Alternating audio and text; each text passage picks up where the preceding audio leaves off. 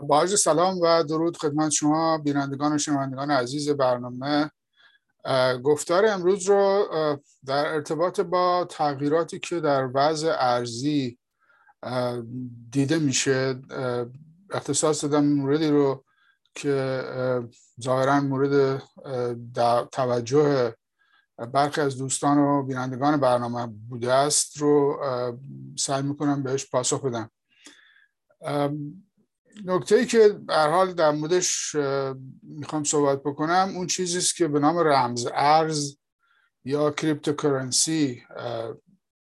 صحبت میشه. اینها به طور مشخص در واقع مهمترین نمونهش اون چیزی است که به نام بیت کوین معروف هست. در ایران مدت هاست که در واقع از این ارز، از این رمز ارز، یعنی ارزهای در واقع کریپتو شده استفاده میکنن. سابقهش هم در واقع برمیگرده به حوالی اوایل سالهای دهه 2000 که در دنیا با توجه به وضعیتی که از نظر اقتصادی به وجود آمده بود و مسئله جنگ و غیره، برخی از اندیشمندان در واقع تکنولوژی به این فکر افتادن که به جای اینکه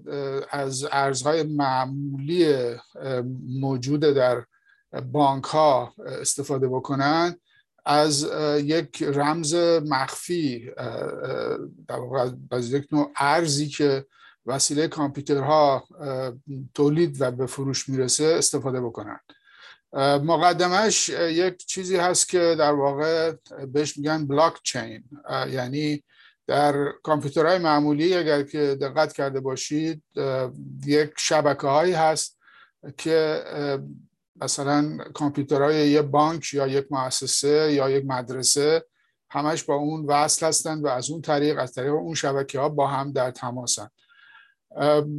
مشکل اینجاست که وقتی شما با یک بانک طرف معامله هستید، اگر اون بانک به هر دلیلی مورد یک حمله سایبری قرار بگیره و کل اطلاعاتش از بین بره، اون وقت با وجودی که امکانات این هست که در واقع از بکاپ اون اطلاعات، از اون ذخیره اطلاعاتی استفاده بشه و صاحبان اموال رو به هر حال شناسایی بکنن بعد از مدتی، ولی شاهد بودیم که در همین سالهای اخیر چندین بار این اتفاق افتاده که کل در واقع اطلاعات این بانک ها و این مؤسسات و کمپانی ها و کارخانه‌های بزرگ به طور کلی وسیله کسانی که این اطلاعات رو به گروگان گرفتند در قبال پرداخت مبالغ بسیار بسیار هنگفت مالی تونستن که این کار رو انجام بدن. این یک وجه قضیه است. یک وجه دیگرش این هستش که بانک‌های مرکزی دنیا به هر حال بر وضعیت اقتصادی اون کشورها کنترل دارن و مسئولین دولت‌ها، مسئولین سیاسی دولت‌ها هم به مراتب سعی میکنن که از این امکانات و از این قدرتی که در اختیارشون قرار گرفته کمال استفاده رو ببرن. نمونهش رو در مورد تحریم هایی که مثلا علیه ایران صورت میگیره شاهد هستیم و میبینیم. نمونه به اصطلاح نزدیک به خود ما مسئله تحریم های ایرانه. اگر که بانک های دنیا در واقع از یک سیستم مستقلی برخوردار بودند، دیگه معنی نداشت که بخوان یک کشور رو بتونن در واقع به این شکل تحریم بکنن و زیر منگنه و زیر فشار قرار بدن. مشابه با ایران در مورد چین هم در دوره آقای ترامپ شاهد بودیم که انواع اقسام در واقع تحمیل‌های اقتصادی به چین وارد می‌شد. نهایت این هستش که یک سیستم بانکی مستقل از دولت‌ها مورد نظر کسانی بود که در واقع بیت کوین رو درست کردند. ساختارش هم به این شکل هستش که در واقع به جای این که تمام اطلاعات در یک جا، در یک شبکه، در یک سری کامپیوتر وصل بشه یا در یک سروری به قول معروف، اینها میلیون ها کامپیوتر رو در سراسر دنیا به هم وصل میکنن و در نتیجه تمام اطلاعات در تمام اون 21 میلیون کامپیوتر در دنیا ثبت میشه. ثبت این باعث میشه که اگر که 10 تا یا 20 تا از این کامپیوترها هم هدف حمله سایبری قرار بگیرن یا مسئولین دولتی یک کشوری نخوان که پول یک صاحب مال رو بهش بپردازن یا یک کشور رو به طور کل تحریم بکنن، هنوز 20 میلیون کامپیوتر دیگه در دنیا هست که این مدارک رو ثبت کرده و بر اساس اون قاعده‌ای که در بلاک چین استفاده میشه، اینها بر حسب در واقع اکثریت آثاری که در تمام کامپیوترها موجود هست شما رو به عنوان صاحب این مال میشناسن یا کشور ایران رو به عنوان صاحب این مال میشناسن و میتونن این اموال رو در واقع منتقل بکنن. به هر حال این فکری است که پشت این قضیه بیت کوین و بلاک چین وجود داره. آغازش در واقع از حوالی همونطور که عرض کردم سالهای 2004-2005 اولین نمونه این رمزارزها یا به انگلیسی میگن کریپتوکارنسی در دنیا به وجود آمد که اولیش هم همین بیت کوین هست. ولی بیت کوین تا حوالی مثلا سالهای 2012 2013 حتی 2015 هم تا جایی که من به خاطر دارم قیمت بیت کوین، یک بیت کوین به بالاتر از مثلا $500 نرسیده بود. حوالی در واقع پاییز و زمستان 2015 بود که برای اولین بار به رقم مثلا $800-900 رسید و همین بیت کوین الان در بازار در واقع یک رقم حدود $46,000 مبادله میشه و در تقریبا شو گفت سال گذشته حوالی مثلا بهار 2020 این ارزش یک بیت کوین به $55,000 هم رسیده بود. در حال اون چی که مهم هست این هستش که بیت کوین خارج از سیستم بانک‌های معمولی دنیا قابل مبادله است و در این حال هم یک صنعتی در واقع ایجاد شده که بهش میگن بیت کوین، معادن بیت کوین یا در واقع ماینینگ به زبان انگلیسی و این اونجایی است که در واقع برخی از کشورها و برخی از افراد توانستن وارد بشن. این که شما یک بیت کوین رو امروز بخرید یا مثلا فرض کنید 6 ماه دیگه یا 3 ماه دیگه یا فردا بفروشید، تفاوت چندانی با خرید مثلا سهام IBM یا سهام اپل یا سهام یک کمپانی بزرگ دیگه نداره. شما یه چیزی رو خریدید بعد قیمتش میره بالا میفروشید و سود میبرید. ولی در این حال در مورد بیت کوین کار دیگری هم صورت میگیره و اون کار این هستش که بهش میگن در واقع کار برداشت یا همون کاری که بهش میگن ماینینگ، یعنی معدن چیهایی هستن در دنیا که اینها از سیستم های بسیار بزرگ کامپیوتری استفاده میکنن و امکان این رو دارند که بسیاری در واقع تراکنش های مربوط به مبادله رمزارزها رو سریعا انجام بدن. البته سریعا که میگم برای هر یک تراکنش، برای هر یک انتقال نزدیک به 21 میلیون بار این باید اتفاق بیفته، یعنی باید تمام این اطلاعات به تمام این 21 میلیون شبکه در دنیا منتقل بشه و ثبت بشه و همین کار به هر حال باعث شده است که از اول کسانی که بیت کوین رو راه انداختن یک قراری هم بگذارند و بگن که مثلا بعد از هر یک تعداد مشخصی تراکنشی که شما انجام بدید ما باید یک بیت کوین مجانی بدیم. و خب این بیت کوین الان که مثلا $55,000 قیمتشه یک باعث درآمد بسیار زیادی میشه برای کسانی که به کار ماینینگ میپردازند، یعنی به کار تولید بیت کوین. این امر در واقع باعث یک نوع تولید ثروت هم شده. اطلاع دارید که مثلا ایران در شرایط موجود بد اقتصادی که داره، مؤسسه فوربس اعلام کرد که تعداد میلیونرها و بیلیونرهایی که در ایران به وجود آمده در عرض یک سال گذشته از بسیاری کشورهای دنیا بیشتر بوده علتش این هستش که تعداد زیادی از جوانهایی که به هر حال آشنایی دارن با تکنولوژی در ایران مشغول به این کارن. مضاف بر این برخی از مؤسسات وابسته به دولت، سپاه پاسداران و انواع اینها، حتی مساجد معمولی در بسیاری از نقاط ایران این در واقع کارگاه‌هایی رو درست کردن که به معدن بیت کوین معروف هست و اینها این مبادلات ارزی رو در واقع مبادلات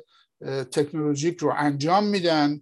و در نتیجه بیت کوین دریافت میکنن و این بیت کوین رو در بازار معمولی دنیا با همین شکلی که عرض کردم میتونن نقد بکنن یا تبدیل کنن به دلار. صرافی‌های زیادی در ایران هستند که در ارتباط با صرافی‌های دیگه در ترکیه یا در دبی هستند و اینها در تهران بیت کوین میفروشن و همونطور که عرض کردم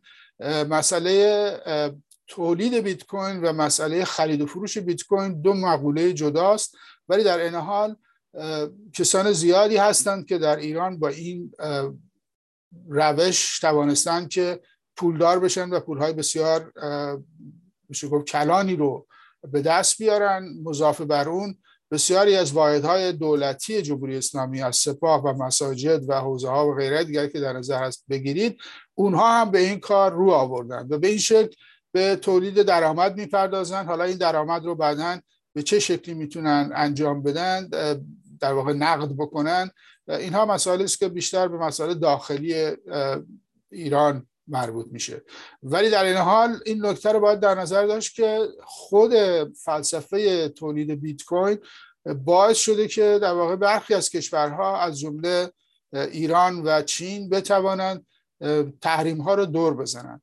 این تحریم ها لزوما هم همش تحریم های بین المللی نیست.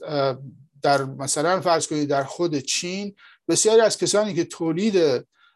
بیت کوین میکنن دائما مورد حمله دولت قرار میگیرن. یعنی دولت چین نمیخواد که در واقع این وسیله کسب درآمد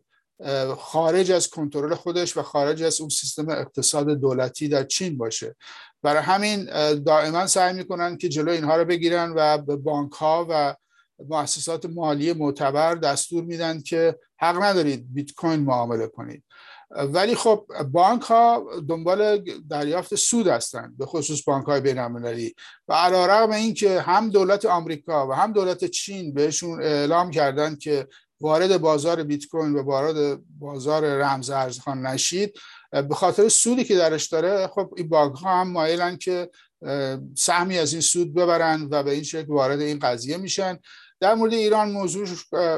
بیشتر متفاوت هست، به این خاطر که اولا تعداد زیادی از مردم در داخل هستند و نمیتونن دسترسی داشته باشن به مال و منالی در خارج و در واقع این تنها مفر درآمد بسیاری از تحصیل کرده ها به خصوص در رشته‌های تکنولوژی در ایرانه و علیرغم تمام ادعاهایی که دولت جمهوری اسلامی میکنه گاهگداری که جلوی مثلا بیت کوین رو بگیره یا کارگاه‌های خصوصی رو پیدا میکنن و میبندن، در ایران همچنان این قضیه ادامه داره و اتفاقا ایران جزو یکی از 10 کشور تولید کننده بیشتر در دنیاست. یعنی نسبت به بسیار از کشورهای دنیا جلوتر هست در تولید بیت کوین و در کسب درآمد از بیت کوین. نکته در واقع منفی قضیه این هستش که برخی از این رمزارزها به خصوص خود بیت کوین مصرف برق بسیار بالایی دارند و این کامپیوترهایی که در واقع دائما باید کار بکنن تا بتونن این تراکنش ها رو انجام بدن،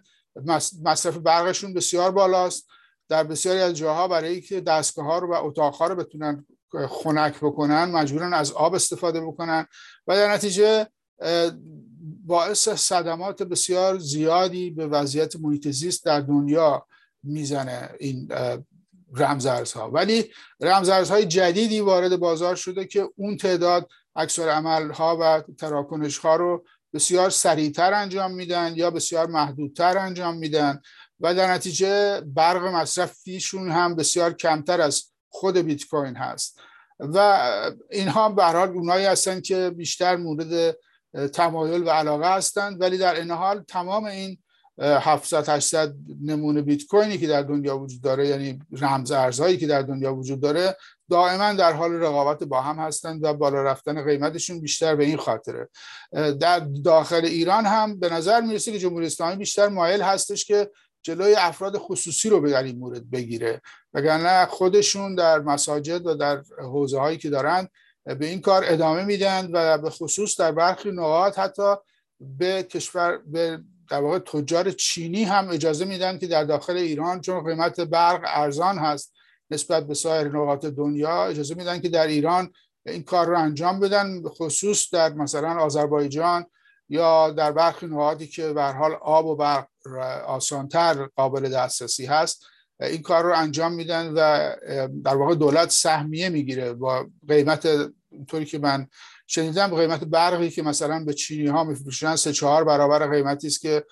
به مصرف کننده ایرانی میفروشن، ولی در این طریق هم یه مقدار کسری درآمد و کسری بودجهشون رو تامین میکنن. در حال اینها مجموعه اتفاقاتی است که بر سر بیت کوین در ایران میفته و هر از گاه مدتی همونطور که گفتم مثل همین هفته گذشته که هم دولت چین و هم دولت آمریکا تاکید بر این گذاشتن که کسی مبادله رمزارزها رو انجام ندن، بانک‌های دولتی و بانک‌های رسمی، باعث میشه که قیمت سقوط بکنه برای 1-2 روز و بعد دوباره برمیگرده و بالا میره و به هر حال این وضعیتی است که فعلا وجود داره و در این حال هم ایران به علت امکانات سوخت مثلا گاز طبیعی و یا سدهای آبی که داره در آذربایجان و در نقاط دیگه، اینها تونستن که به هر حال نوع تمیزتری از این رمزارزها، از این بیت کوین ها رو در دنیا درست بکنن و اتفاقا در همین مورد هم ایران یکی از رده های بالای تولید کننده رمزارز با سوخت های در واقع جبران پذیر هست.